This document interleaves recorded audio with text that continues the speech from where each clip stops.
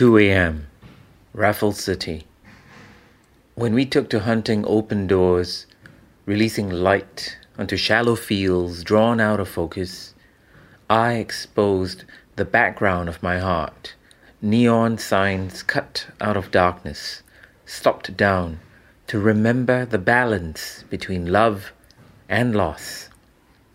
In the endless angling to capture our moments together, the speeding shutter closed too quickly, but you kept your heart open, long enough for another thread of light to curve the reflex of my belief, diverging just beyond the focal point of our trust. I will miss the sparkle of your laughter. Such moments even the writing of light cannot subdue and hold.